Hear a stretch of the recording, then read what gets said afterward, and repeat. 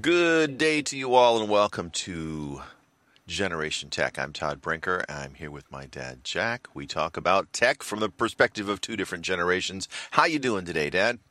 Doing great, Todd. Good to hear your voice. Happy morning to you as we record on this. I'm still not used to that kick lead-in music because I used to not hear it. And, right. I was noticing it's organ music, not the kind of organ that I played, but sort of jazz organ, you know? Yeah, it's basically my MIDI keyboard is what it was. Was that what it was? Yeah. I play that into Final Cut, and then I pick. I don't remember which organ I picked. There's probably that was a pre-recorded thing on the keyboard. No, I played it. You played that? Made it up. Wow! Made it up. Composed and written. Yeah, that is done by me. Yeah, that's. I'm sorry.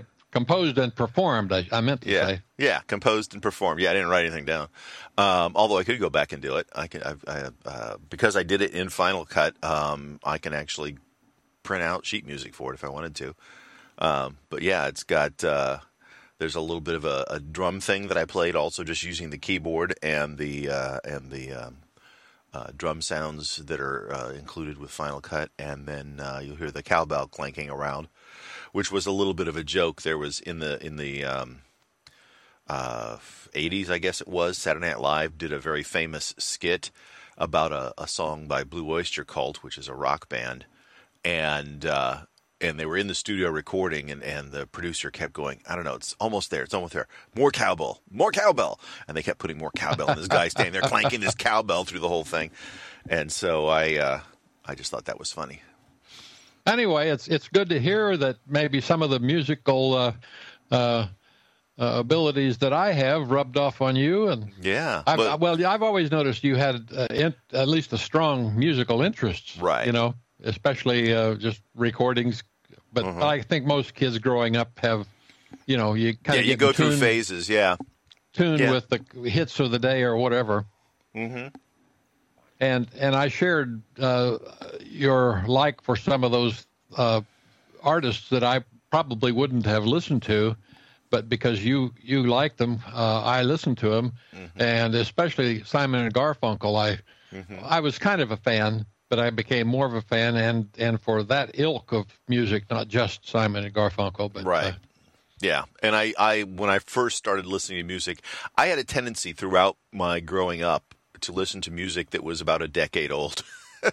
Yeah. You know, so I listened to a lot of the older stuff, but then after Simon and Garfunkel had broken up, like right in the early 70s, I also listened to some of that, you know, their solo music as well, because that was right when I was sort of the age where, you know, you sort of junior high, where you start really just playing music, and you know, back then you bought records or some people bought tapes, but in our house you wouldn't let us buy tapes. We bought records and recorded them onto a tape, and then if the tape busted, we'd go make another copy off the record, and that way we would, so you still have some almost gem-like records if you kept them. I assume you did. And I do. They're all sitting right behind me here in my shack out back studio. But played once into a recorded session. Yeah. In fact, it was so low tech that the recording was done by setting the recorder, which was a monaural cassette recorder, in front of a speaker, and then telling everybody to be quiet and stay out of the bedroom. Didn't have the direct wire capability then. Nope, there wasn't even a jack to go into it for the microphone on that first cassette player that you had given me. Yeah. It was pretty low tech. Yeah. Well, things have changed, haven't they? You know, it's funny you say that.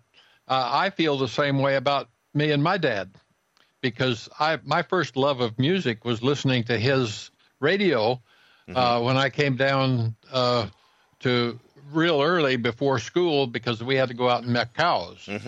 And he's always sitting there with his coffee, which he drank out of the saucer because he didn't like hot coffee, but Mom would make it real hot for her. And then he'd have to pour it in the saucer and sip it out of the saucer. Let it cool in order off. to cool it down, yeah. And on the radio, by the way, was a guy that named Hank Snow that I was reminding your mom that we had visited Nashville and taken a city tour of the homes where all the old recording stars were, and one of them was Hank Snow's house. And the only reason I remembered and it stood out is it seemed so modest and so small. Yeah. Now this was a long time ago. I mean, he recorded it in the 40s, so I was young when he was a, big recording artist. In his prime, yeah. Yeah. And, I mean, he recorded in the 50s and just died in 1999, so he lived a long time. Mm-hmm. But anyway, I was listening to a lot of Hank Snow this morning, and I decided I didn't really know that much about him, so I did the search on Wikipedia, which I usually go to for these kind of things, and found it really interesting that he lost his dad very early, but his dad was musical. I think he was 8 years old when his dad died, but it was, and his mother was musical also. And so, it kind of, that's what got him started. And his mother, in order to keep him happy, he sort of became the dad of the house. No, I take that back. I'm mixing up stories here because I'd read about some other people. But anyway, he was one of the younger of the family. Well, I think the idea of having a parent that plays music in the house kind of opens your eyes or your mind to the idea that, hey, I don't just listen to music, I can make it. I can create music. And while you were a very prolific musician when you were younger, when I was growing up, you were always in the choir and you played organ in the choir and did things like that. But because you were working so much, you didn't play at home very often. Once in a while, you'd play the keyboard or with piano. It wasn't even keyboard. So it was an actual upright piano. And once in a while, you'd get out the guitar like at holidays or special occasions or parties or things like that. But it wasn't something like you did every night because you didn't practice regularly because you were, an adult with 4 kids and a family and a job. And at one point, you really were doing 2 jobs because you were, had a side gig back before people knew what side gigs were. Yeah. So, but I knew it was there. I knew that you did it. Yeah. I knew that, and it was around. But anyway, I would do one last thing about Hank Snow. His mom bought him a guitar very early in life, and that set him off, on his career. It's funny when you almost every professional musician, when I hear their story, it's my parents got me a guitar. My parents got me the piano. My parents bought me that drum kit, even though they knew it was going to make a lot of noise. They bought it for me. They set it up. And I think there's something to that. And there's something to it was mine. It was given to me, as opposed to like, there's a few that'll say, oh, there was music in the house, right? There were guitars and stuff laying around, and you can just go pick one up. But that's less common. More often it's like, oh, my parents went and got me this because they saw that I had an interest in it.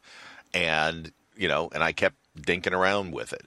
Yep. And that's, that little lead-in piece there that I did, that's me dinking around. That's, if anybody ever asked you, do you play instruments? I would say I play at music. I don't play music. I play at music, Yeah. As I sit here, 6 inches from my right elbow is my keyboard that is attached to my computer so that I can, use it as a MIDI controller if I want. And behind me, I've got, a couple guitars and an electric bass and some electric drums, like a little drum pad type thing. And I play around with them, but I don't do it every day. It's like when the mood strikes. So. Yep. Yeah, I know what you mean. I sort of dabble in these things, but it's I got too many other interests, Yeah, I've always had way more interests than I had time to do most of them any justice, Right. Mostly, I kind of do whatever I can do with others, participative kind of things. Right. So yeah, because I'm not a loner who kind of goes off and does things by himself. It's funny because I'm very social, but a lot of my like hobby type things are loner type things, and I bounce between them. Just I always called it a blessing and a curse because I was sort of like a jack of all trades. I've been very successful at doing lots of different things, or very successful at taking hobbies and turning them into careers. But I kind of bounce around. It's like there's nothing that holds my attention for a long period of time. I'm not that person who's like, for my whole life, I was just focused on making this. I'm not going to be that virtuoso at anything as a result. So that's the downside. I can sort of kind of do lots of different things, and I enjoy lots of different things, but I'm never going to be the person that people goes like, my gosh, he's talented at that, because I just don't put the time in. I don't put the time in. Yep. But it's funny when I start talking to people about like, my career or things that I do or done, and they're like, holy crap, what do you do? What is it you do? Because it's like, oh yeah, well, I worked in the computer industry, and then I was a teacher, and then I was a swim coach, and then I ran my own business as a swim coach, and it's like I did photography, and I play music, and I do podcasts, and it's just like I kind of like it's like, what do you do? I don't know. It's like, well, whatever sounds interesting, that's what I do. Right. That's the right answer. It's whatever sounds interesting. You're like your dad in that sense, because even as a kid, I remembered, my goodness, how does anybody pick out a career? How do you do that? Yeah, how do you pick because just one? I had so many interests. I mean, always did. I mean, even as a little kid, I loved just go out in nature, and I could spend all day entertaining myself just by examining tree leaves and finding wildlife and you name it. Just everything interested me. Yeah, no, I agree. I'm kind of the same way, and it's like my opinion on career is why on earth would you pick just one? Yeah. Do something for a few years, you like it, then find a way to monetize doing something else. Or of course, the flip side is there are people who are different than that. People who find something that they do and they're just like, that's what I want to do. They found it. That's the thing. And more power to them, but it takes all kinds in this world, and but that ain't me. I'll tell you, having all these interests has made life so enjoyable. Yeah. I mean, you can just go and have fun. Mm-hmm. I mean, my work was always like that. I loved my work, no matter what it was. Yeah, for the most part. There's one job in my life that I had that was not basically sort of hobby related, that just brought joy in doing. And that was 3 weeks I worked at a fast food place with a drive-through. And even that I found, excuse me, I got a little bit of coffee ground in my mouth. I found joy in, but the young man who was managing that place was so bad at managing that place and treated people so badly that at the end of 3 weeks, when I almost immediately started looking for another job. And as soon as I found the other job, I just didn't show up for my shift one day, and they called me at home and said, you going to come in? And I went, no, I quit. And they said, well, we've got your paycheck to pick up. And I know the paycheck was like less than $60. It was very little, because they didn't pay very much for that kind of work then.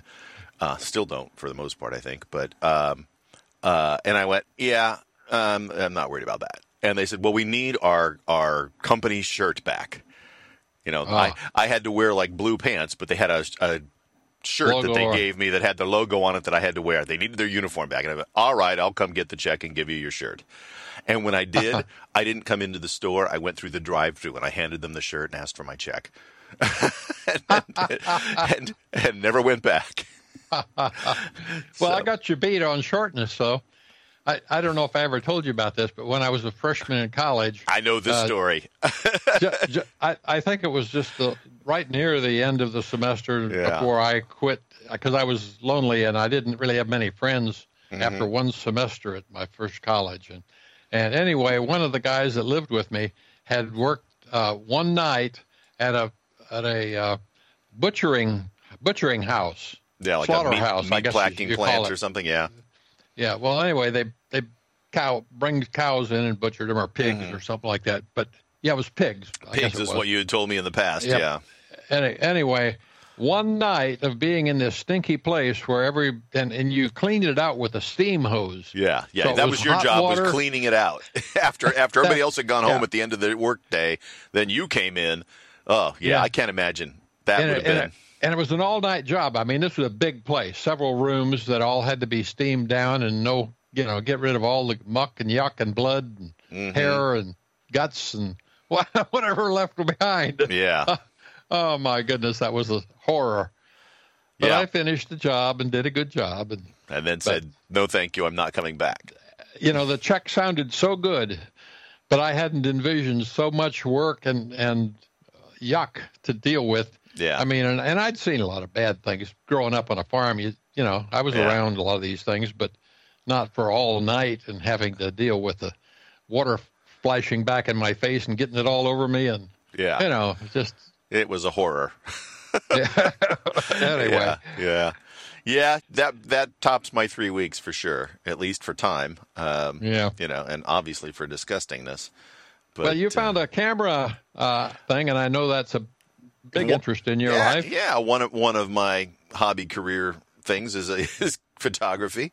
And something I have said for a while is that, the cameras on the back of the iPhone and like phones, on all phones these days really, are really phenomenal, but they're still so limited. And it would be nice if there was a way to either take the phone and slide it into the back of a professional, like a interchangeable lens camera, or attach those cameras to some sort of carrier for the phone that works better than those little bitty lenses that clip over the top of the cameras that are built in. And there's been a couple solutions to that over the years. Like I said, there's some companies that make lenses that clip right over the top of the lens on the back of your camera to give it wider angles or longer telephotos. Yeah. And there's also a Sony made a QX10, which was basically a camera with a 1-inch sensor in it that looked just like a lens. There was no body to it, and that lens then attached via a special case to the back of your phone, and it then created a local area Wi-Fi network, and as soon as you took the picture, it would then, because you'd run the special Sony software on your phone, it would then bring the photo, via that Wi-Fi into your phone. And there's an article that was out on Yanko Design, which is not a normal place that I go, but yankodesign.com. Never heard of them before this. Yeah, but they were showing a MagSafe camera that would attach to the back of an iPhone via the MagSafe. And they even had a special case that fit around it that gave you a little bit of a grip and a shutter button, so that it acted more like a real camera. And your camera that was built into the phone was still exposed so that it could participate in some way if you wanted. Software was. Well, what it did, the idea is that it would still use the sensors and lenses in the Apple, at least in the iPhone. They're showing it attached to an iPhone 13 with MagSafe.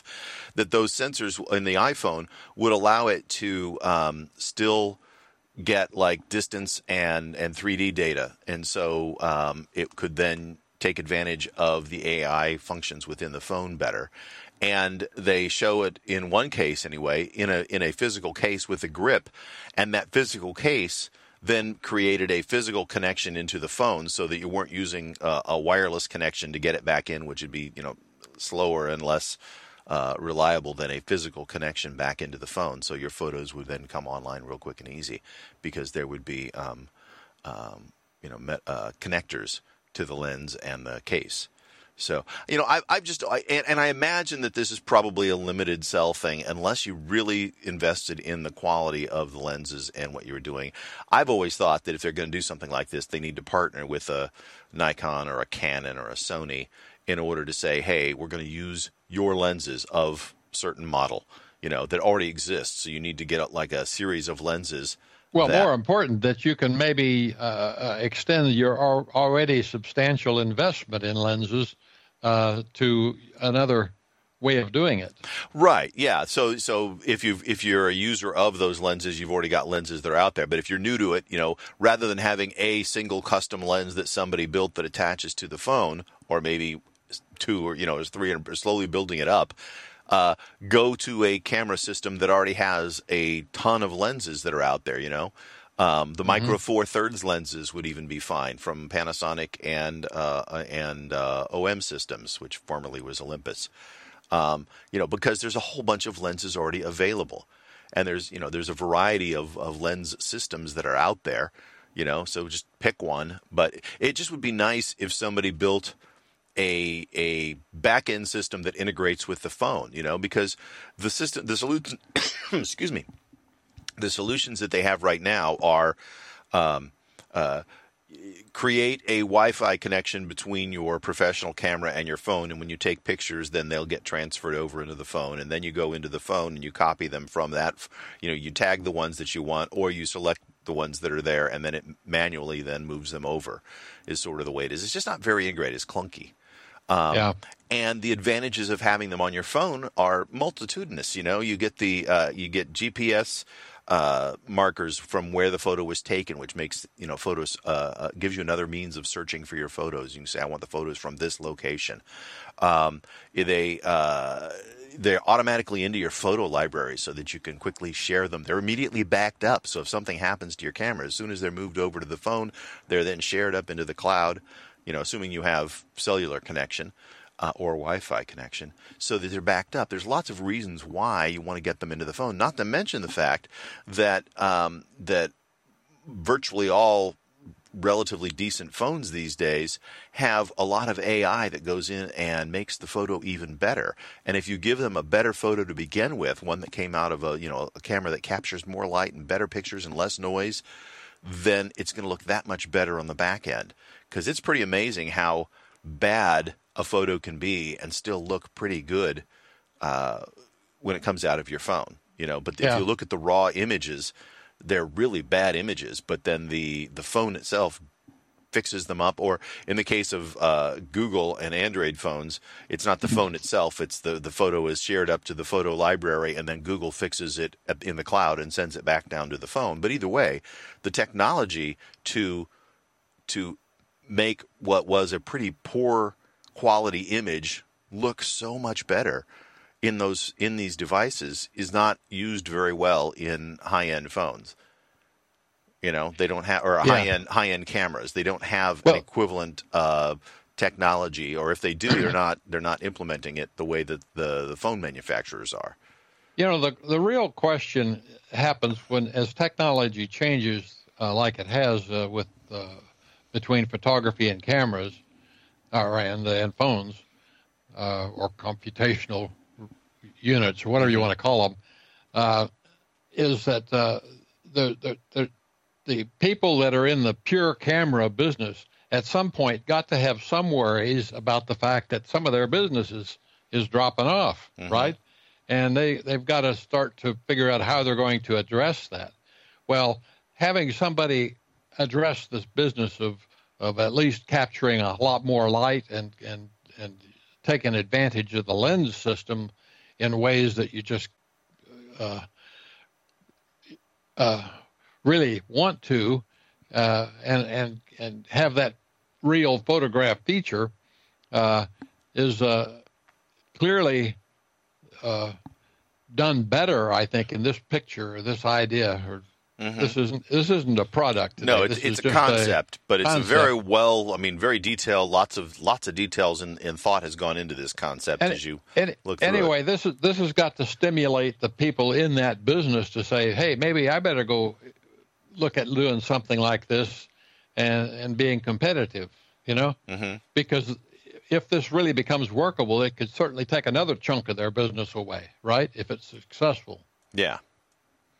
So, you'd hope that this might just be a spur to get the people with the best knowledge and capability of camera systems involved in a deeper way, and getting something integrated by working with a phone manufacturers or something. Yeah. Well, Apple historically has not done a lot of I shouldn't say they haven't. I mean, like with CarPlay and stuff, obviously they are partnering with other companies to make things work, but they haven't done anything like that with their phone directly. But I think, the advantage of taking their skills in computational photography and applying that to a camera company's skills and background at making a interchangeable lens camera that has a much larger sensor and gets a better image to begin with, I think has a lot of potential, and I have been waiting for a lot of years, or wishing for a lot of years, that somebody would do that. And I had looked at the Sony QX10 thing, and that just wasn't the solution I was looking for. And to be honest, as much as I like the idea that this guy has presented here, it's still not really what I want, because they're showing a lens that you can then modify, and I really want an interchangeable lens system. I want it to work with a set of lenses that already exists. Again, whether they're Nikon or Canon or Sony or Micro Four Thirds, it doesn't. I don't care which one they pick. I mean, I'd prefer they pick one that I already have, and have some lenses. That would be ideal. But it'd just be nice to have a handheld camera that, instead of sticking a memory card in, I somehow physically attach my phone to the back of it, and that becomes the back screen on the camera. And now that is my memory card, and they integrate and work together seamlessly. That would just be wonderful. Yeah. Well, taking a critical view of this thing, the first big kludgy thing is that cable that comes out of there, which I assume is the shutter release.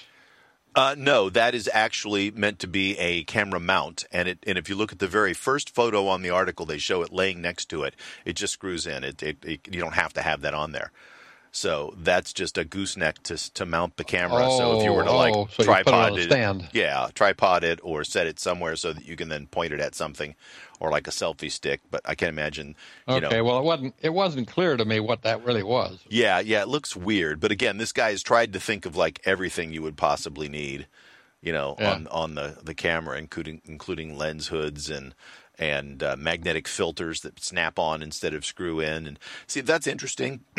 But I think, we already have a functioning way of sticking filters onto the end of lenses that screw in very simply and easily. And it seems to me like, I don't know that a magnetic solution is a better solution, because you can make it tight enough that you think it doesn't fall off, but if it's physically screwed into the thing, it's not falling off, So it's like, well, we've already got a solution that works that has been used by camera manufacturers since, the 1930s. I'm not sure we need a new one.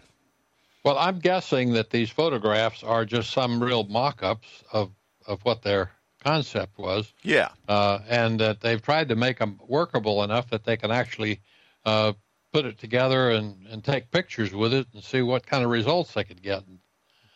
Although this article isn't focused on the results.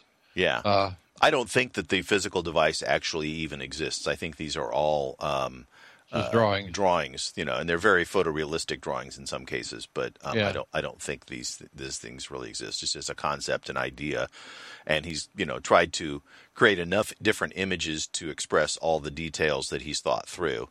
And I disagree with some of his choices for solutions, but I applaud the concept and the idea of doing something like this. And I really wish that I'm an Apple phone user, so I wish it was Apple phones. But there's been a few other things out there like that. Motorola had a phone that had interchangeable backs, and you could put a back on it that had a big speaker, so if you wanted better sound, and they went on magnetically, or you could pop that back off and put another one on that was more battery, which makes a lot of sense. And they had a third one that was put it on, and it gave you a bigger lens and a bigger sensor, and it was a lensing system that they had licensed from Hasselblad, and and that I always thought was very intriguing as a phone. But again, it was one lens that went on the back. It wasn't a interchangeable lens system or anything like that allowed you to then take advantage of. And if you're not a photography hobbyist, then you go, why would I want that? And there's a lot of people who are professional. Why would I want to change lenses and stuff? I can already zoom in and out with my phone and use that.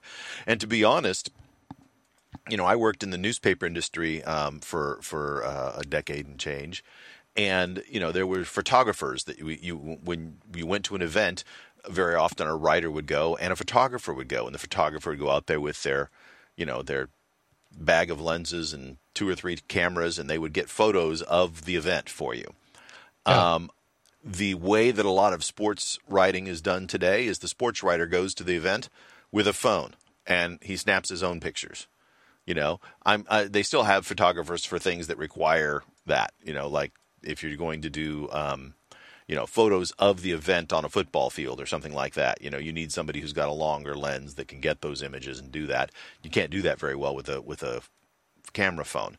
But a lot of the, like, hey, I'm going to do a quick interview of somebody after their event. I'm going to interview the winner. The writer's there, and he just snaps a picture of the person standing there, and then starts talking to them. And that's changed the way that business works, because you get good enough pictures so they can go into a newspaper and on the newspaper's website, and and then the next day that photo's gone, and whatever the next thing is that they put up, because the news is a daily news cycle there. Right. So. Well, anyway, it's always fun to imagine what the future could bring. Mm-hmm. That's the fascination about these things. Yeah. What it could bring or what you'd like it to bring, right? Yeah. Along with this, we might skip to one that I posted just near the bottom of the things to talk about today, and that has to do with development of a glasses lens, contact lens type display. Now it's a display, but because it's dealing with optics, I thought we might just flip to that one. And I thought you were going to say jump to the one that talks about the supposed hidden buttons. I don't think they're really hidden buttons, but no, because they mentioned using it to take pictures differently. But we'll go to that one too. So let's talk about the augmented reality contact lens. Right? They call it the Mojo lens from Mojo Vision in Saratoga, California. Yeah. I thought that's some breaking technology that I wasn't aware of that sounded really techish and phenomenal. Yeah. Now, you think about this. Here's essentially what it is they're able to put a high-resolution display on a transparent lens that communicates wirelessly with external devices and is fully powered without any kind of physical tether. And it has an impressive display technology with 14,000 pixels per inch micro LED display with a pixel pitch of 1.8 microns. So they're putting a display into a contact lens. Now, all kinds of questions come into my head, like how is that powered then, right? And how long does it last if it's powered? Well, it does say that it lasts a day. Yeah. Okay. It says it comes with medical grade micro batteries that allow for all-day wear. Right. It has an ARM processor with a 5 gigahertz radio transmitter, a gyroscope, accelerometer, magnometer. How does it not blank out one of your eyes with all this stuff in there? I don't understand it. It just seems so phenomenal. Yeah. The future of it. And this is an actual product that somebody has demonstrated? This is not... I can't find the article. What was the title of it? It's titled New AR Contact Lenses Here with 30 times Pixel Density of a New iPhone. And it was published at Tech Times on July 11th. Filed at 3:07 in the morning. Clearly somebody had a dream and thought that they imagined, they dreamt this. Now, this is just very interesting. I've not heard of this company before. Sarasota, California. Yeah, Mojo Vision. But it just sounds legit, but the stuff is so much of a breakthrough that it's hard to believe, right? Yeah. How do you even do that? I went to if you just go to Mojo Vision, there is a mojovision.com, or mojo.vision is their website. And, Eyes Up Tomorrow is here, introducing the world's only contact lens that elevates your vision. Well, first, the first biggie is when they say the pixel density of this device is 30 times what the phone has. Yeah. So that's an amazing feat right there. Well, that and an all-day battery that can reside in a lens. Yeah. That doesn't, I mean, we barely get an all-day battery on our watch, and I can't imagine sticking something the size of my watch in my eyeball, Micro-grade micro batteries, or medical-grade micro batteries. Yeah. Now, that must be like air. I don't know what that is. I can't imagine. They're not air batteries like in a hearing aid. They're smaller than that. Yeah, and thin. I mean, they could be in a contact lens, I guess, off to the side as long as they're not, blocking your vision. But it's just so many questions. They're apparently one of 8 companies chosen to be in Disney's accelerator program for 2021. So Disney has backed them. Mojo Lens. I'm looking at their website, which is mojo.vision. And they keep talking about a vision of the future. I haven't seen anything that says that. But anyway, I haven't seen anything say like, and order them now, that kind of thing. You know what I'm saying? Yeah. It says it's the first commercially viable lens to be worn. It doesn't say available. It's viable to be worn on the eyes. Okay. On their website, it says Mojo Lens availability is subject to regulatory approval and clearance. Not available for commercial sale. Yeah. Not yet, anyway. Yeah.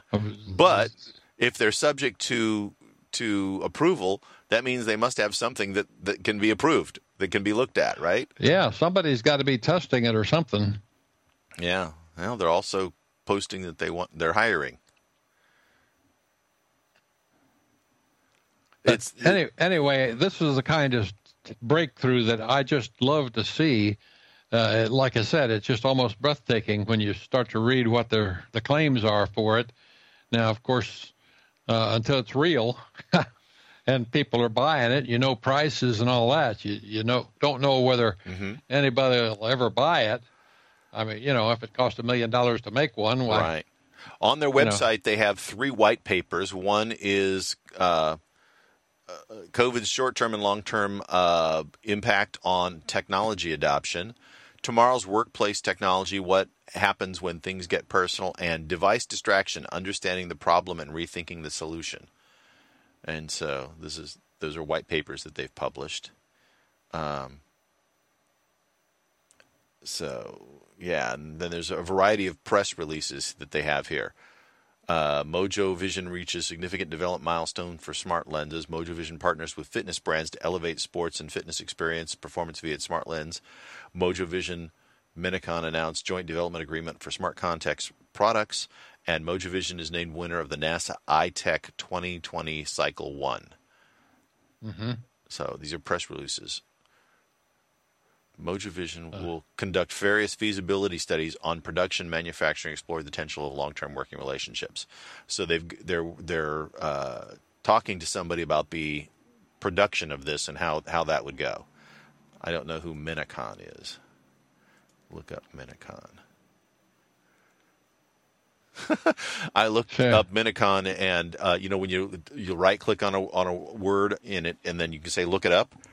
And when it looked up Minion.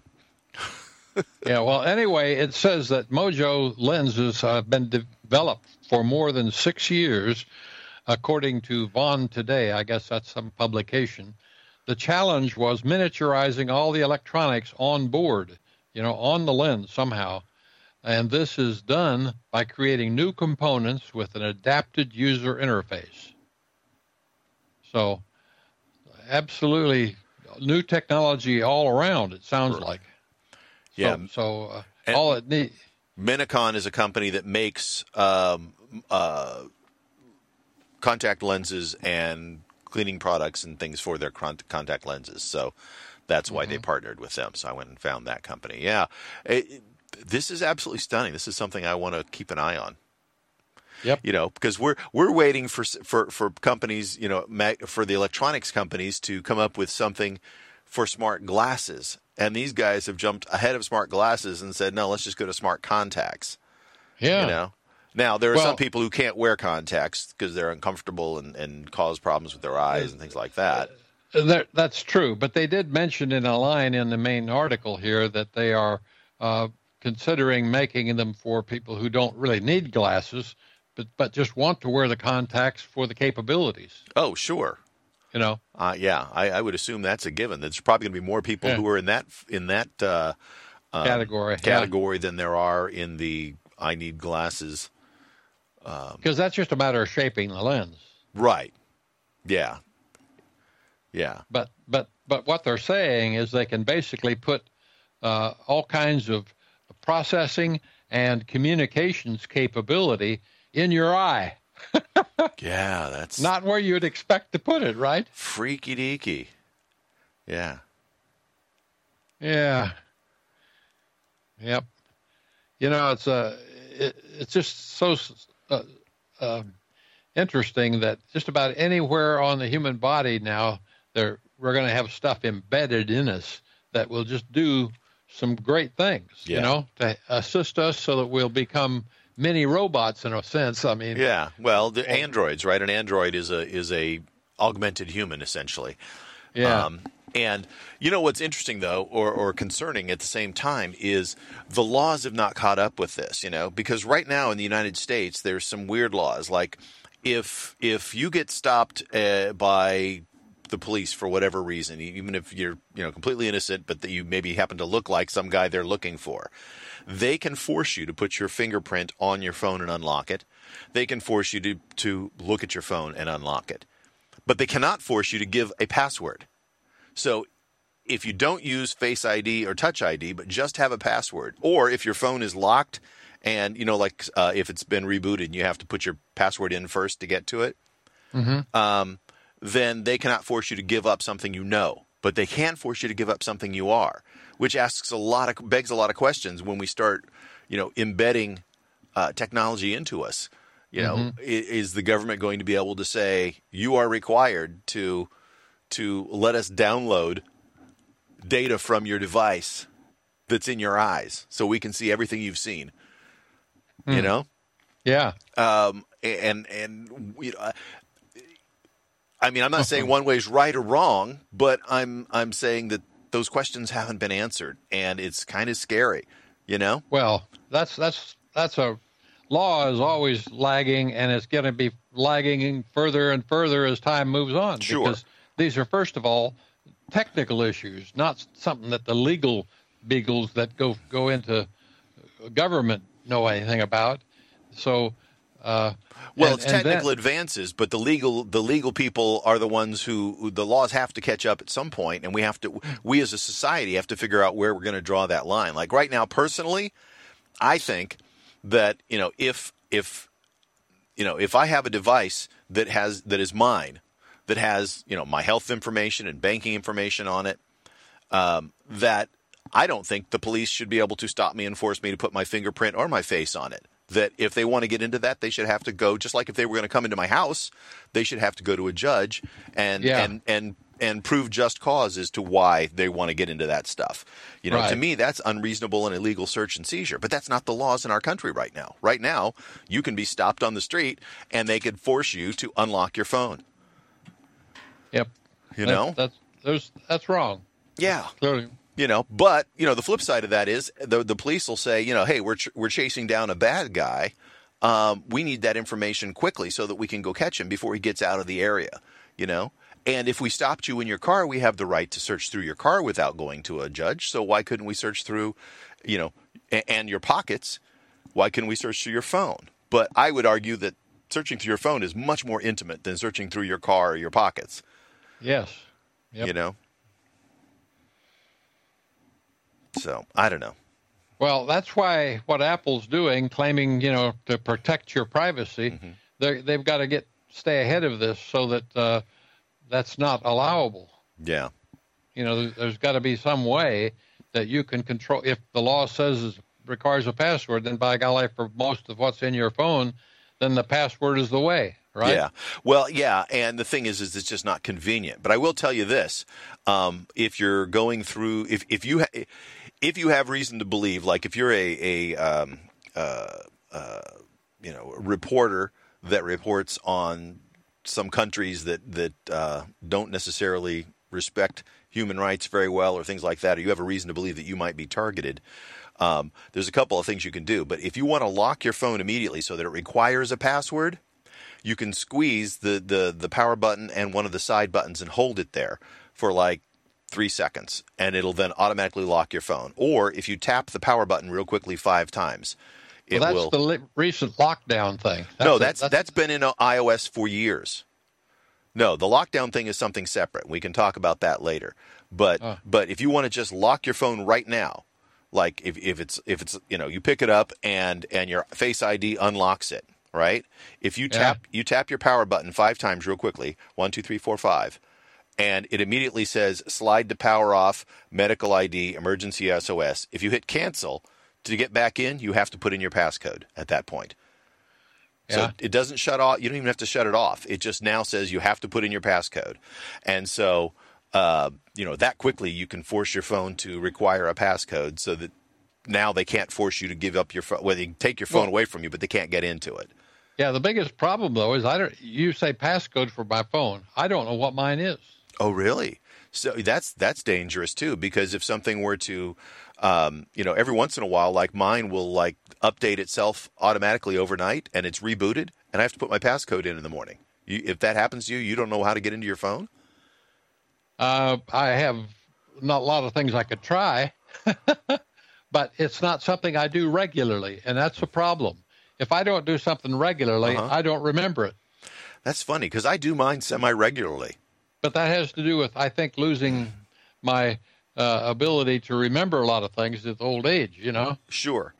Passcodes become a very bad thing the older you get. Well, it's not really a passcode, it's a PIN, but, it's a 6-digit PIN usually on the iPhone. But my phone, I would say probably once every 2 weeks at least, when I wake up and grab my phone off the charger in the morning, it says to get into your phone, put in your PIN code. Yeah, I guess I do remember what mine is. Yeah. Okay. It happens enough that I know what it is. Now, unfortunately, in order to remember it, a lot of people use their birth date and things like that are super, super easy to guess. So if you know anything about somebody, you can probably break into their phone. It's the birth date of their kids, their wife, that's their spouse. The real problem with this is my passcodes were used. A lot of the presentation used to be like a keypad on a phone. Yeah. It's got the 3x3 matrix with a 0 at the bottom. Yeah. And if it's not in that form, I don't. I know by the pattern what my passcode is, not by what the actual buttons or numbers or names. You remember your pattern. That's funny that's how you remember it. That's right. That's how it's presented on the iPhone. But you can change that if you want your passcode to be more complex.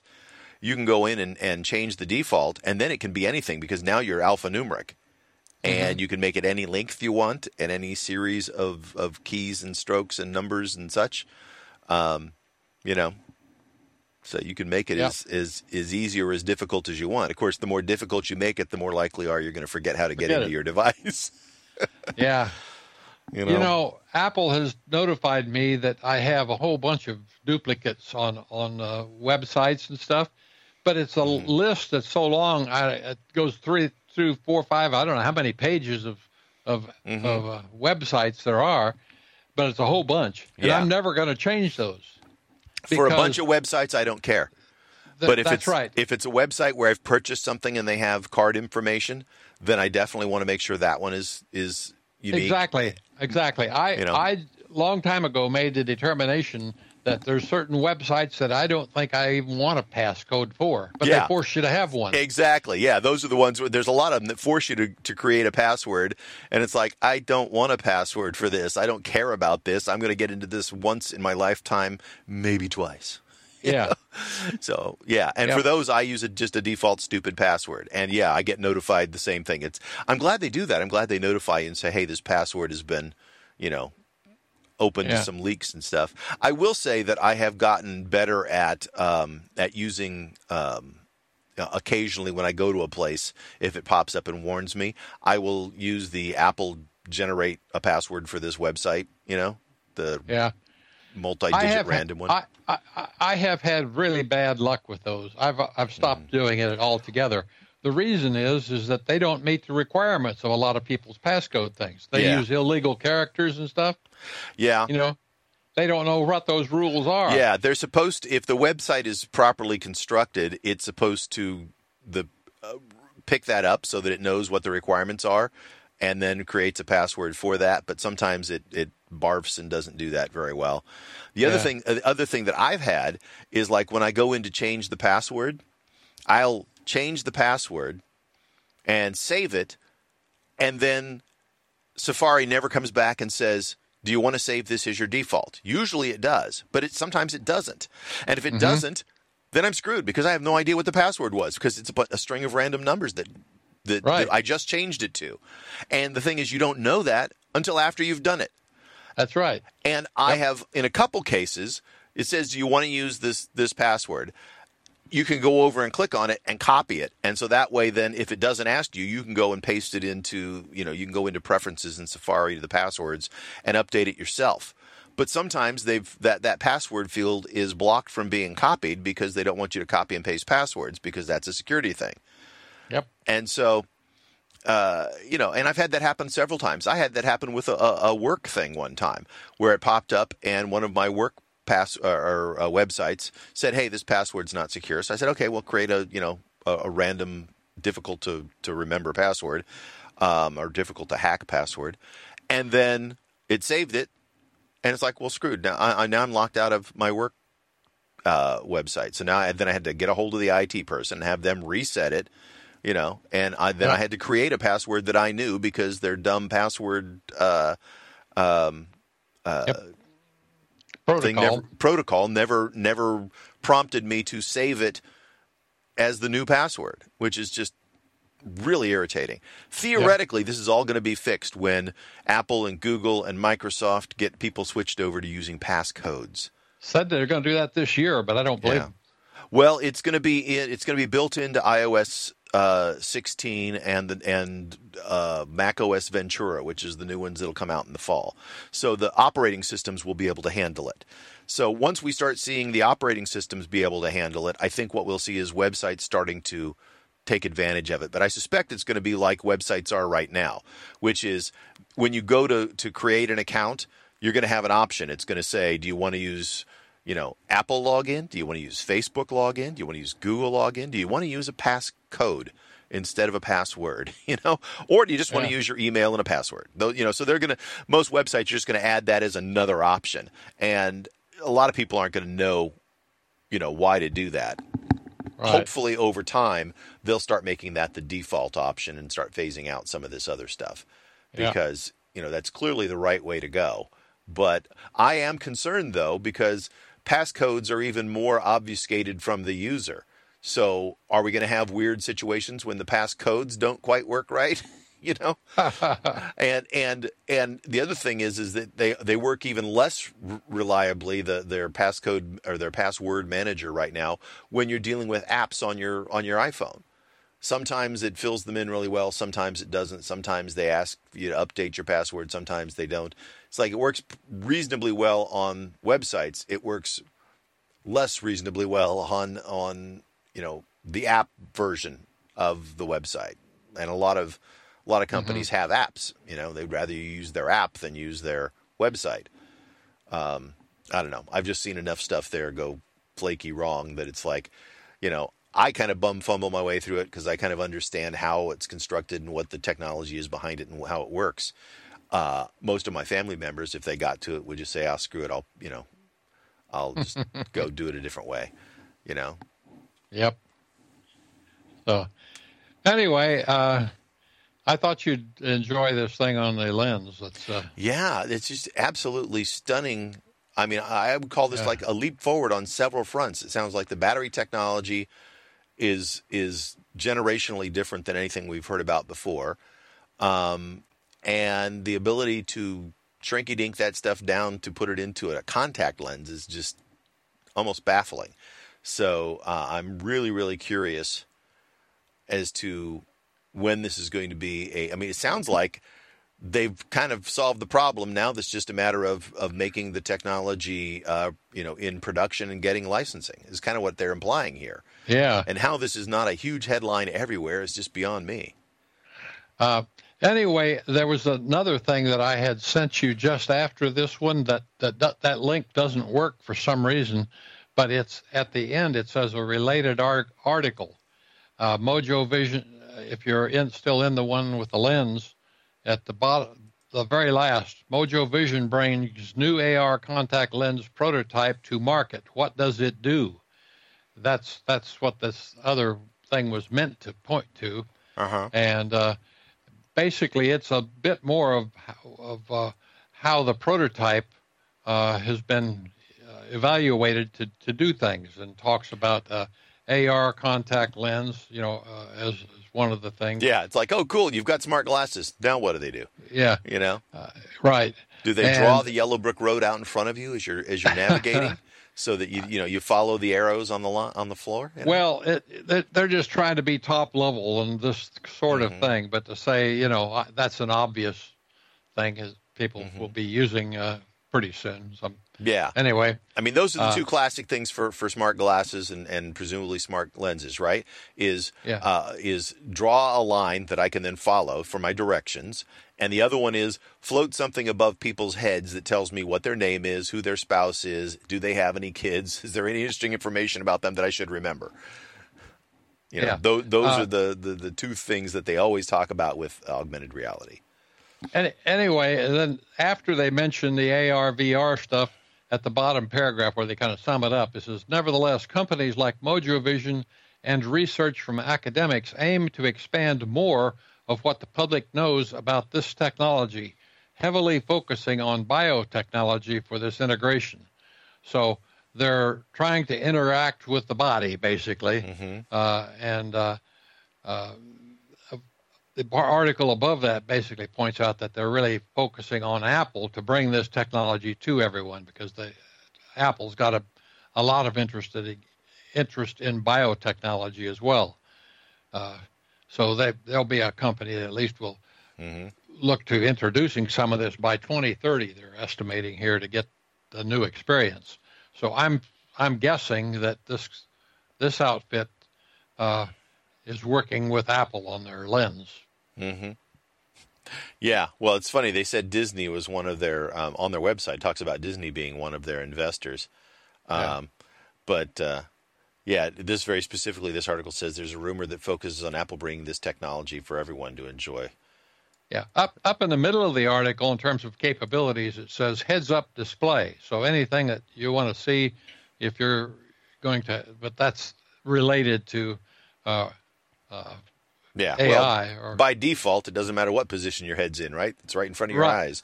So, right. But by heads-up display, that just means they're going to overlay what you're seeing with information. In your line of sight. And anyway, just above that, it says scientists just invented contact lenses that zoom in when you blink twice. So if you go to that article, you'll find out that they're using your eyeballs to actually control the device itself. Right. Yeah, I read that they were talking about, which means there's just basically going to have to be a new operating system that understands a different interface, right? I mean, It may work in conjunction with something you hold in your hand, but it also may be your eyes and or hands that move around in front of it to provide particular gestures that have meaning, right? So that you can adjust what it does. Very interesting thoughts here. So anyway, it's this seems like the kind of company, if this is something true, that Apple would be talking to the original owners and investors saying, how would you like to be Apple AR? We'll just give you billions of dollars and you become us, assuming that it's that the prototypes actually are functional and not just not like the prototypes of that camera system we were looking at a few minutes ago, where it's like that, we've drawn pictures. No, we actually have something working. Companies like this very often get picked up, bought out by companies like Apple, if it that's where I was implying. Has long-term, business. Right. That's what I was implying when I was saying you want to be part of Apple AR. or AI was that they would just buy them. They've got billions Right. of dollars sitting around, and they can go buy companies if they want to. Yeah. Of course, that's assuming the company wants to be sold, right? I mean, if the company Right. just flat out says, nope, we're not going to sell, we'll be happy to work with you and license technology to you and from you, but we'll be friendly, but we're not willing to be eaten up by you. Anyway, I think that little icon at the top of this article is kind of interesting. It looks like a dome. It's an eye lens with the middle left open so you can see the vision, but around it are a whole bunch of computers and stuff. Yeah. It's like a circuit board that wraps around the eye. Right. With one little line sticking out in the line of sight area that'll presumably be the screen that you then will be able to see. That's probably meant to tell you that that's the area where the chips and stuff go, right? Well, obviously, yeah, that's where the computer and the batteries and everything, they have to wrap around the outside of the line of vision, right? Right. So, yeah. But again, just still all kinds of questions about like how do these batteries give you all day use when they're that small, and do you want, what technology's in these batteries? Do you want that on your eyeball? Lithium ion batteries go boom every once in a while. I'm not sure I want something that's that. Batteries are sort of related to bombs, Yeah. They're it's a lot of energy, and if it's released suddenly, that could be really painful. Not to mention blinding. I'm sure we'll get there, but boy, I've got all kinds of questions about this. But it's really, really intriguing. Really intriguing. So let's see. What else do we have? Benchmark tests show that the MacBook Air and the MacBook M2 version of the 13-inch MacBook Pro have similar performance, which shouldn't be a surprise in that they've got the same chips. The only real difference is, at least in how they're well, there's two differences. One is the MacBook Air uses a binned version of the chip, meaning that it has two less GPUs. And so graphics processing might be a little slower. And the MacBook Air is fanless. So for an extended period of time, the MacBook, the Pro MacBook might be able to maintain high-end or higher level of processing speed for a longer period of time because it's got a cooling system. You really can't talk generically about performance capability because it depends. We got a chip now that's got at least three different areas. There's the neural engine, which is 40% faster in the M2, and the GPU is 35% and 18% faster CPU. Right. So that's how at least the sort of the minimum breakdown you have to do when you talk about comparing chips. Yeah. But what are you going to do with the chip? Because they have these Geekbench things that run it through some tests and time things to say, how well does it do versus this for the other, and so they give it, an apples to apples comparison between them, and that's where they get these numbers, the 40% and 30%. But then, if to have meaning for you, you have to know a lot more about the benchmark programming, the things that give you those benchmarks, because people have in the past been very selective and used it for marketing purposes, You're saying the designers of the computers have said, we've designed our computer to score really well. It may not be really that fast, but it gives us great scores. Yeah, we can really buzz through those benchmarks, Yeah. Yeah, and the benchmark making companies that do that, the Geekbench people, are constantly trying to, defeat that. I mean, it's a back and forth. Yep. It's sort of like what happened to Volkswagen, right? They got caught cheating their emissions because That's right. They basically tweaked the computer in the car to say, when you're doing an emissions test, do this so that it looks like you don't pollute very much, and then when you're not doing the emissions test, just pollute all you want.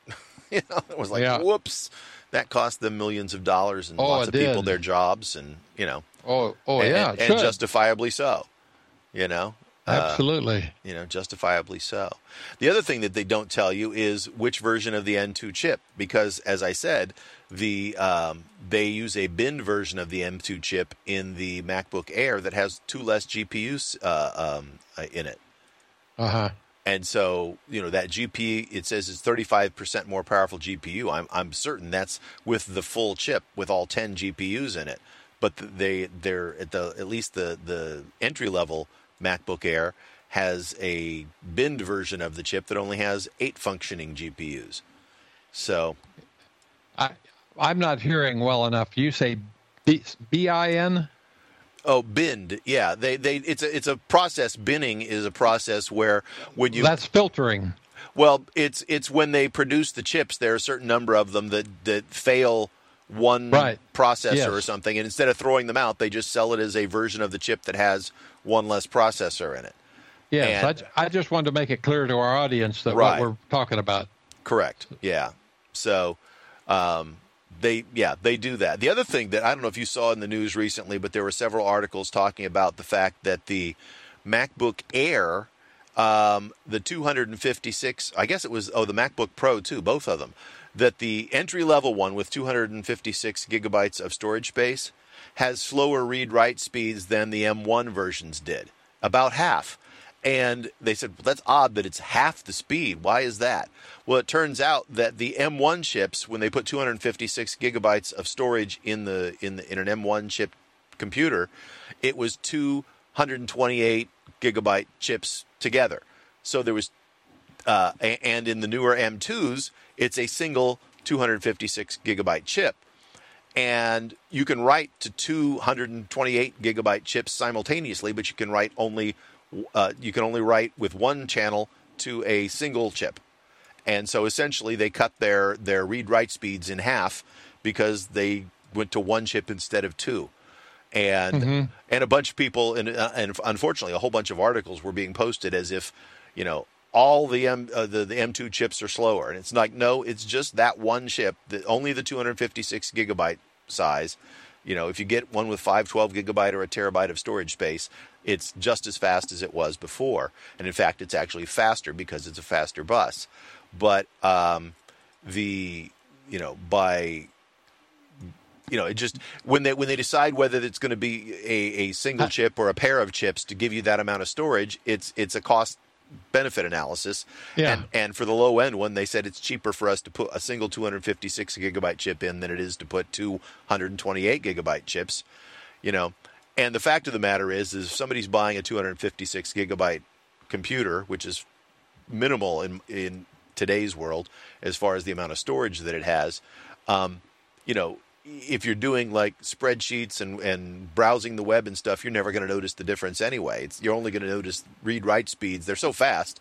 The only reason you would ever notice is if you're doing something that was very intensive disk read-writes, like large database management type stuff.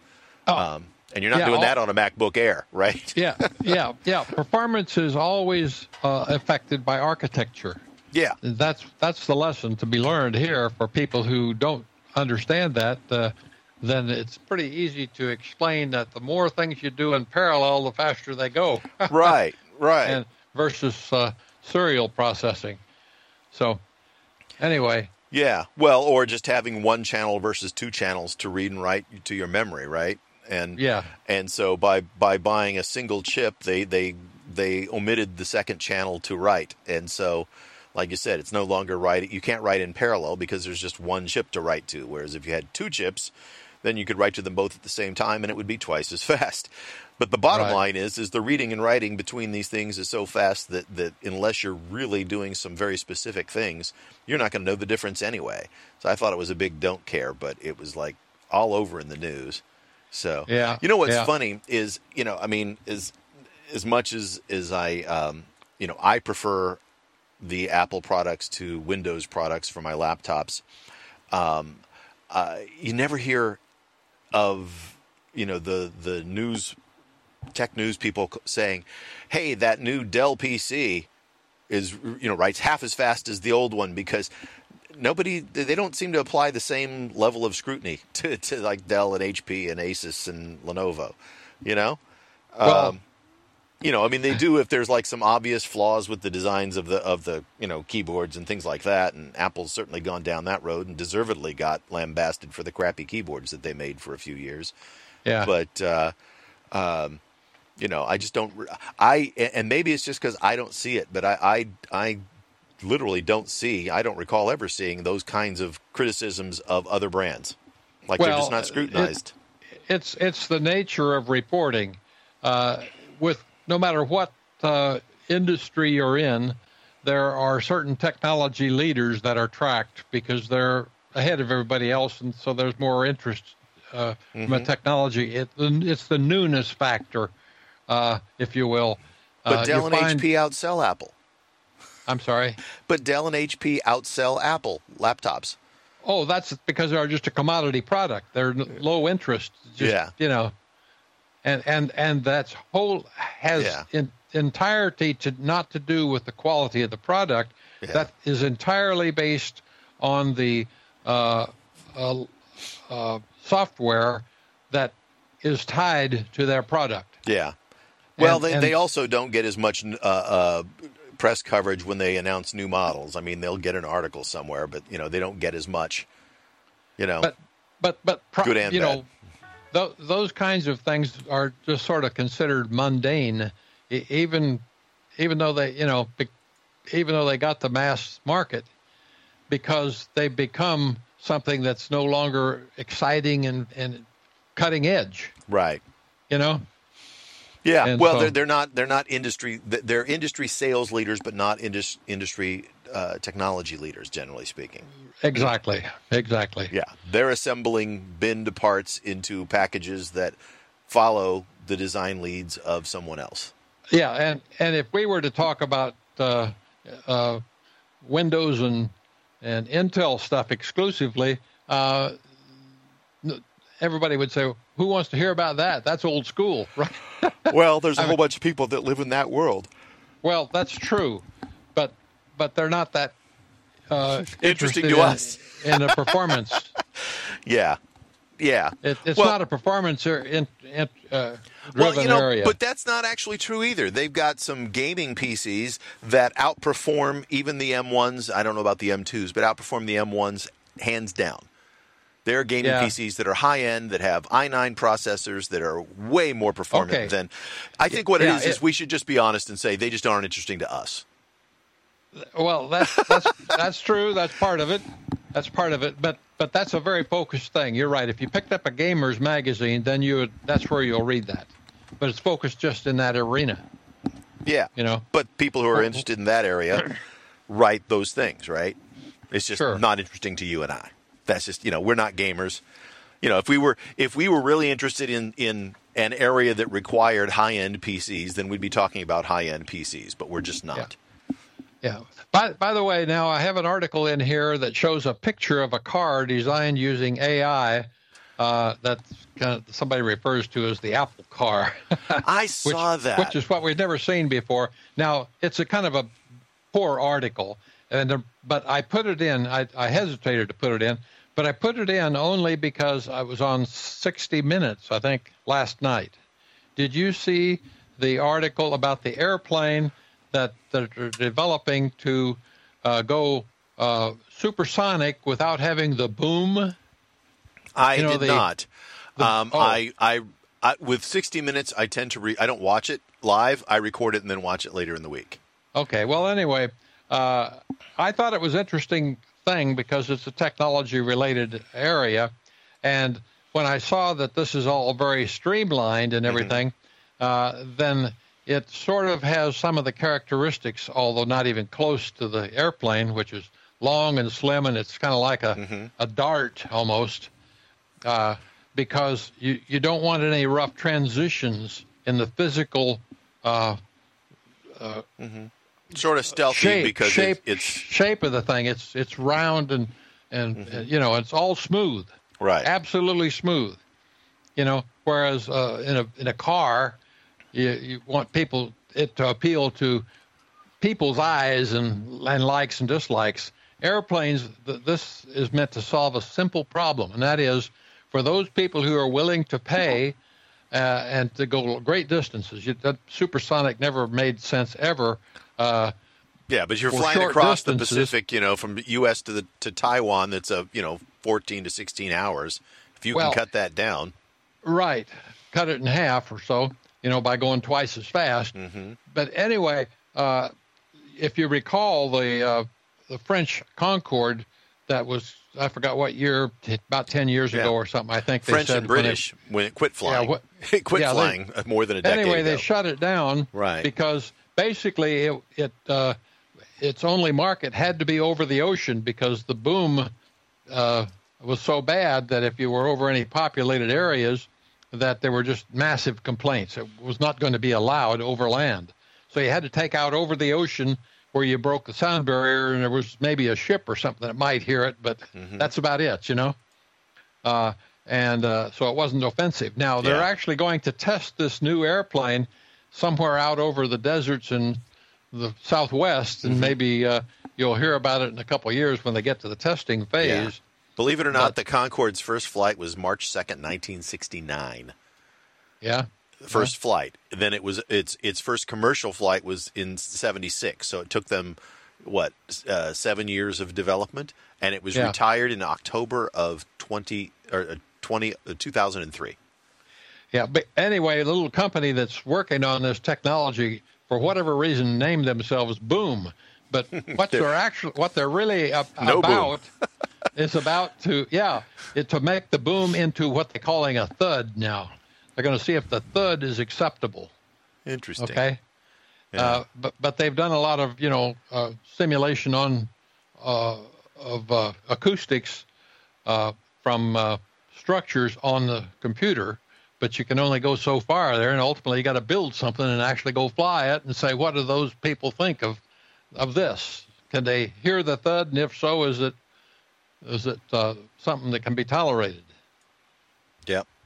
So anyway, I thought it was an interesting show just because I didn't know anybody was working on that, and this car I thought would be a reminder to me then to bring this this airplane thing up. Well, the car is very swoopy. It looks like a supercar, like it's something you would see from one of the Italian designers or something, Well, the problem with the article is when you associate anything with AI, a lot of people tend to assume when they see that you're not really influencing the design significantly, but that's totally wrong. Yeah. And I wanted to point that out. When it comes to using artificial intelligence, you still have to give it criteria that will ultimately influence what the outcome is of this thing. And so the writers of this article didn't make that clear enough. So anyway. Yeah, I mean, it's clearly designed to be a sports car, which means that it gives up certain types of practicality. But it's interesting. I think it's. So anyway, let's see what else we have here. The other one relating to cars that I put in here is Apple's Tim Cook seen riding a Rivian electric truck at Sun Valley Conference. Now, I saw this one and read this one yesterday. Yeah. Now, I think that's interesting, but because I think if Tim were to go out and buy some company, he might be looking at somebody like a Rivian instead of a Tesla. Well, if you read this, and there's several different versions of this article that were floating around on the internet yesterday, what it was is there was 2 Rivian trucks there. The CEO of Rivian was there as well, and Tim Cook, as well as 9 or 10 other CEOs, used them at various times over the course of the conference to ride from the conference center to get lunch and back. And I think the CEO of Rivian had provided them just as a way of saying, "Hey guys, look what we got. We'll give you a ride." And they probably just had to either sign up or they were invited to be one of the ones that went for a ride.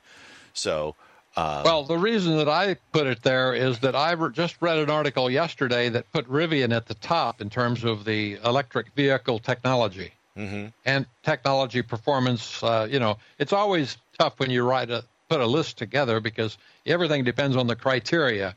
But nevertheless, it was if you look at multiple reviews like that, you can get a feel for sort of, whether a company is worth anything or not, And it appeared to me that Rivian is always at the top end of the list, if not the top.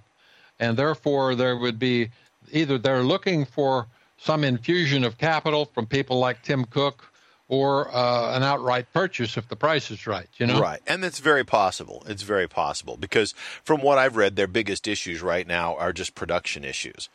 And that just means they need capital. Yes. Yeah. But and fast. The market will get out of their control if they don't move on it. Well, they're already in a tight spot because they're competing against the Ford Lightning, which is their electric F-150, which is the most popular truck in the country for years, and Ford's already producing Lightnings. And so it's like, well, what does Rivian give you that you don't get with the electric Ford?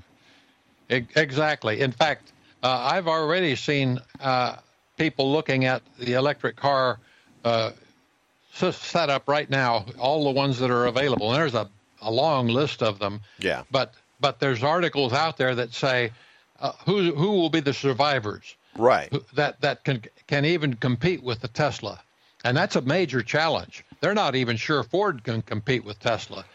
Most of them are saying General Motors if their concept works. Yeah. Well, I've also, you say that too, but there's no guarantee that Tesla will continue to be around 10 years or 20 years from now either. It depends on who wins the market. You're right. Well, Tesla's already got such a good sized chunk. It's hard to catch a guy that's that far ahead. It is. And they also, have the advantage, or they were, Elon was smart enough to go out and say, we're going to start building infrastructure, and that infrastructure, all those supercharging stations, work with Teslas. They don't work with the Ford Lightning or the Rivian or the, so he invested a lot of effort in making them viable vehicles and spread them across the country so that you could drive. That's called a moat. Yeah. Yeah. That keeps people out of your way. Yeah, that's his special sauce. Is like, hey, not only do we make, the first and best electric cars, marketing speak, but we've also got the infrastructure so that when you're driving around, you can find a place to charge them up. Now, there's actually a pretty good infrastructure. You can go online and find maps of charging stations, but I've read several articles from people who, in fact, one of them was from a guy he has a Tesla and his wife got an electric, I want to say Volvo, but I'm not certain if it was a Volvo. I'm not sure which brand.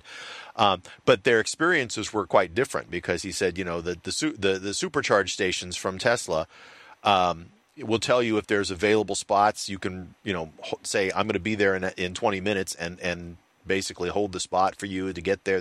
It's integrated into their systems better. A lot of these other things, whether it's, Charge America or something like that, it's you show up and somebody's pulled the cable out of the machine and it hasn't been fixed yet. And there's just, it's like the maps will tell you where it is, but there's no guarantee that you can actually get to it. And because charging of electric vehicles takes, multiples of time faster than filling up gas, it's not like you can just wait in line. But if you don't have much juice left to get to another charger, you don't much have a choice. So in some cases, you're going to sit for an hour waiting for the other guy to finish charging while he's having a meal somewhere. He comes back to move his car, and then you get in. Or you show up to charge, and the charging station's been disabled, and nobody told you that online. And now you've got to go find another one while you're hoping that you don't run out of juice. Yeah. In fact, that's such a big worry that's really stalling sales to lots of folks already. Yeah. The range on these things. And that's why they say the range problem is the biggest problem to be solved. I'm really astounded that a few of them haven't come up with the idea or that it's an electric car, but when it gets down to, like 1% charge, that you can't, use a built-in generator that runs off of gas. A hybrid.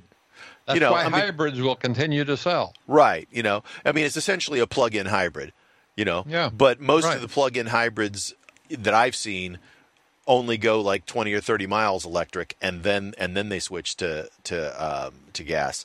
I would say I want a plug-in hybrid that is electric up to the 300 plus miles that a regular electric is, like an all electric. 200 to 300 or 400, or more if you can get it. But then has enough juice to keep you going, By the way, that Rivian truck goes over 400 miles. Yeah, that one's got one of the higher. That's one of the reasons it's so highly rated, because it's worked the biggest problem the best right now. Right. Well, and that makes sense with a truck, And they also have an SUV built on the same frame that they just started shipping.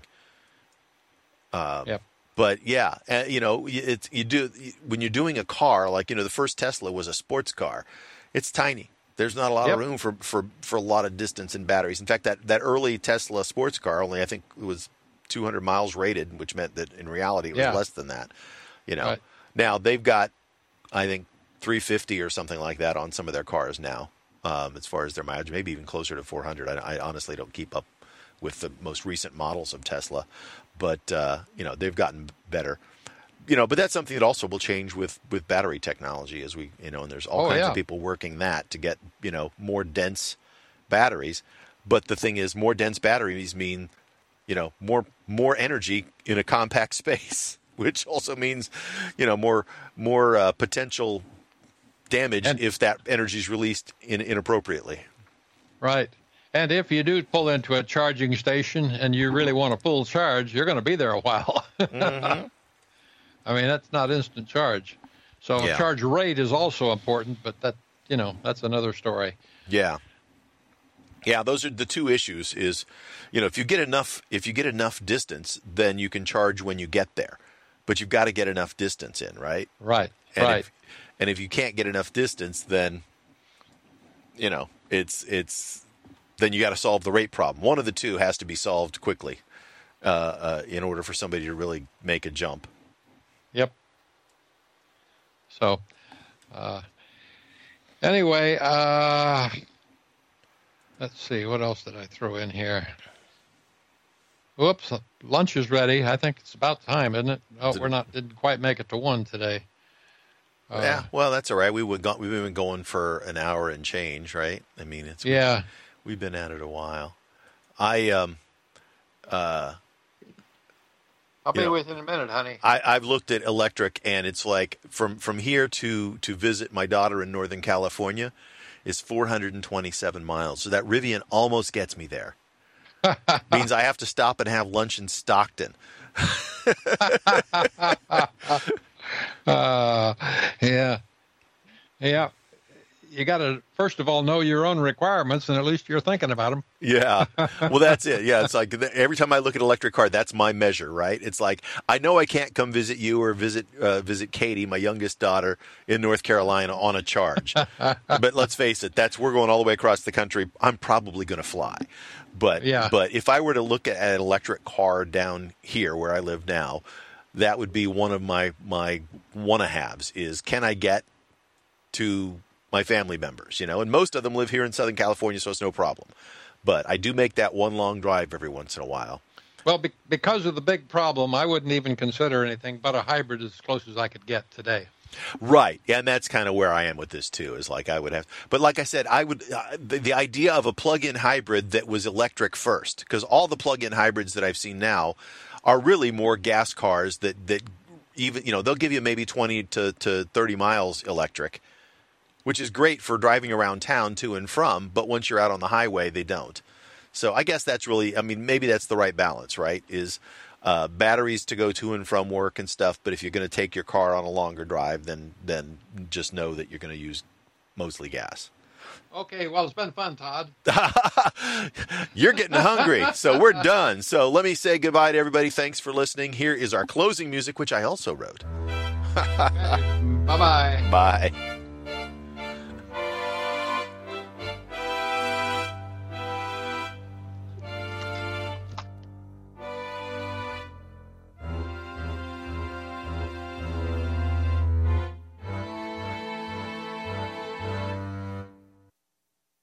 Howdy.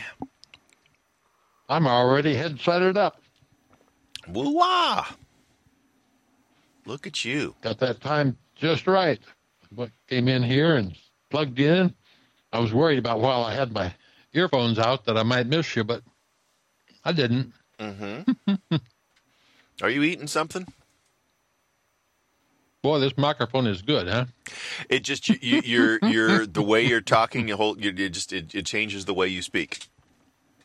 Yeah, I went out and discovered that Mom had some English muffins still in the toaster that popped up, and she'd forgotten about them. And anyway, they had dried out a little bit, but I asked her if I could have them because I was kind of in a hurry to get in here. Yeah. And so I quickly she warmed them up in the micro, and I buttered them. Yeah. Really, really good. They had 2 for the price of 1 when I was at the store the other day, and I got some of these blueberry ones. Uh-huh.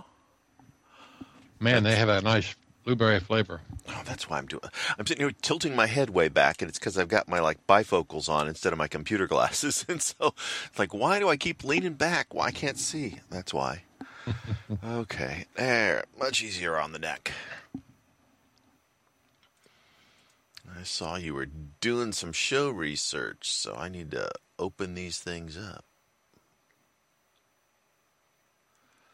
Yeah, in fact, I was just reading, I think it was the last one that I put up there, about voiceover and stuff, Mm-hmm.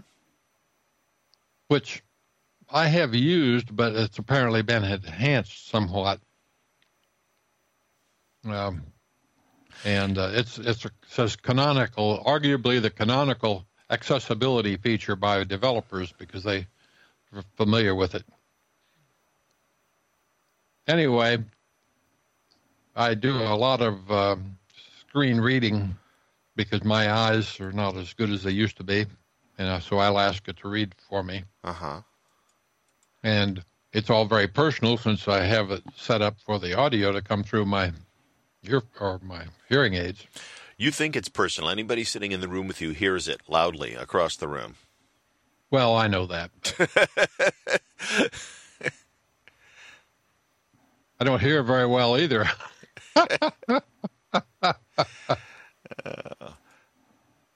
But my eyes start getting blurry, especially late afternoons, Yeah. And I can't even, unless I zoom, then, but I do the zoom manually. They have a zoom feature so you can just blow the screen up, but then it's more difficult to use than just... Right. Then you have to scan back and forth from the right to the left. You also have the ability to go in and change the size of the fonts that are being displayed on web pages, and so you can zoom that up, and that way it wraps, and you don't have to go back and forth. Yeah. Yeah. But anyway... But that also blows up some pages. Some pages don't handle that very well. So it's just, at least you got choices. Mm-hmm. Well, I just opened them all up, and I also opened up the last thing that I sent you from last week, which was I found after the show, which was the MagSafe camera lens concept to turn your iPhone 13 into a professional mirrorless camera, which was exactly what I had kind of talked about. Yeah. But it's a concept. It's not a real thing, and it doesn't use the concept doesn't use specific I guess was it taking inspiration from Sony's QX10. Are you going to put the music on and stuff before we start? Yeah. Why don't we do that? Okay. All right. So we'll start with did you see the article about the MagSafe camera lens concept? If you scroll back up to the first thing you sent today. Yeah. Okay. All right. Then I'll get us started. Here comes the music.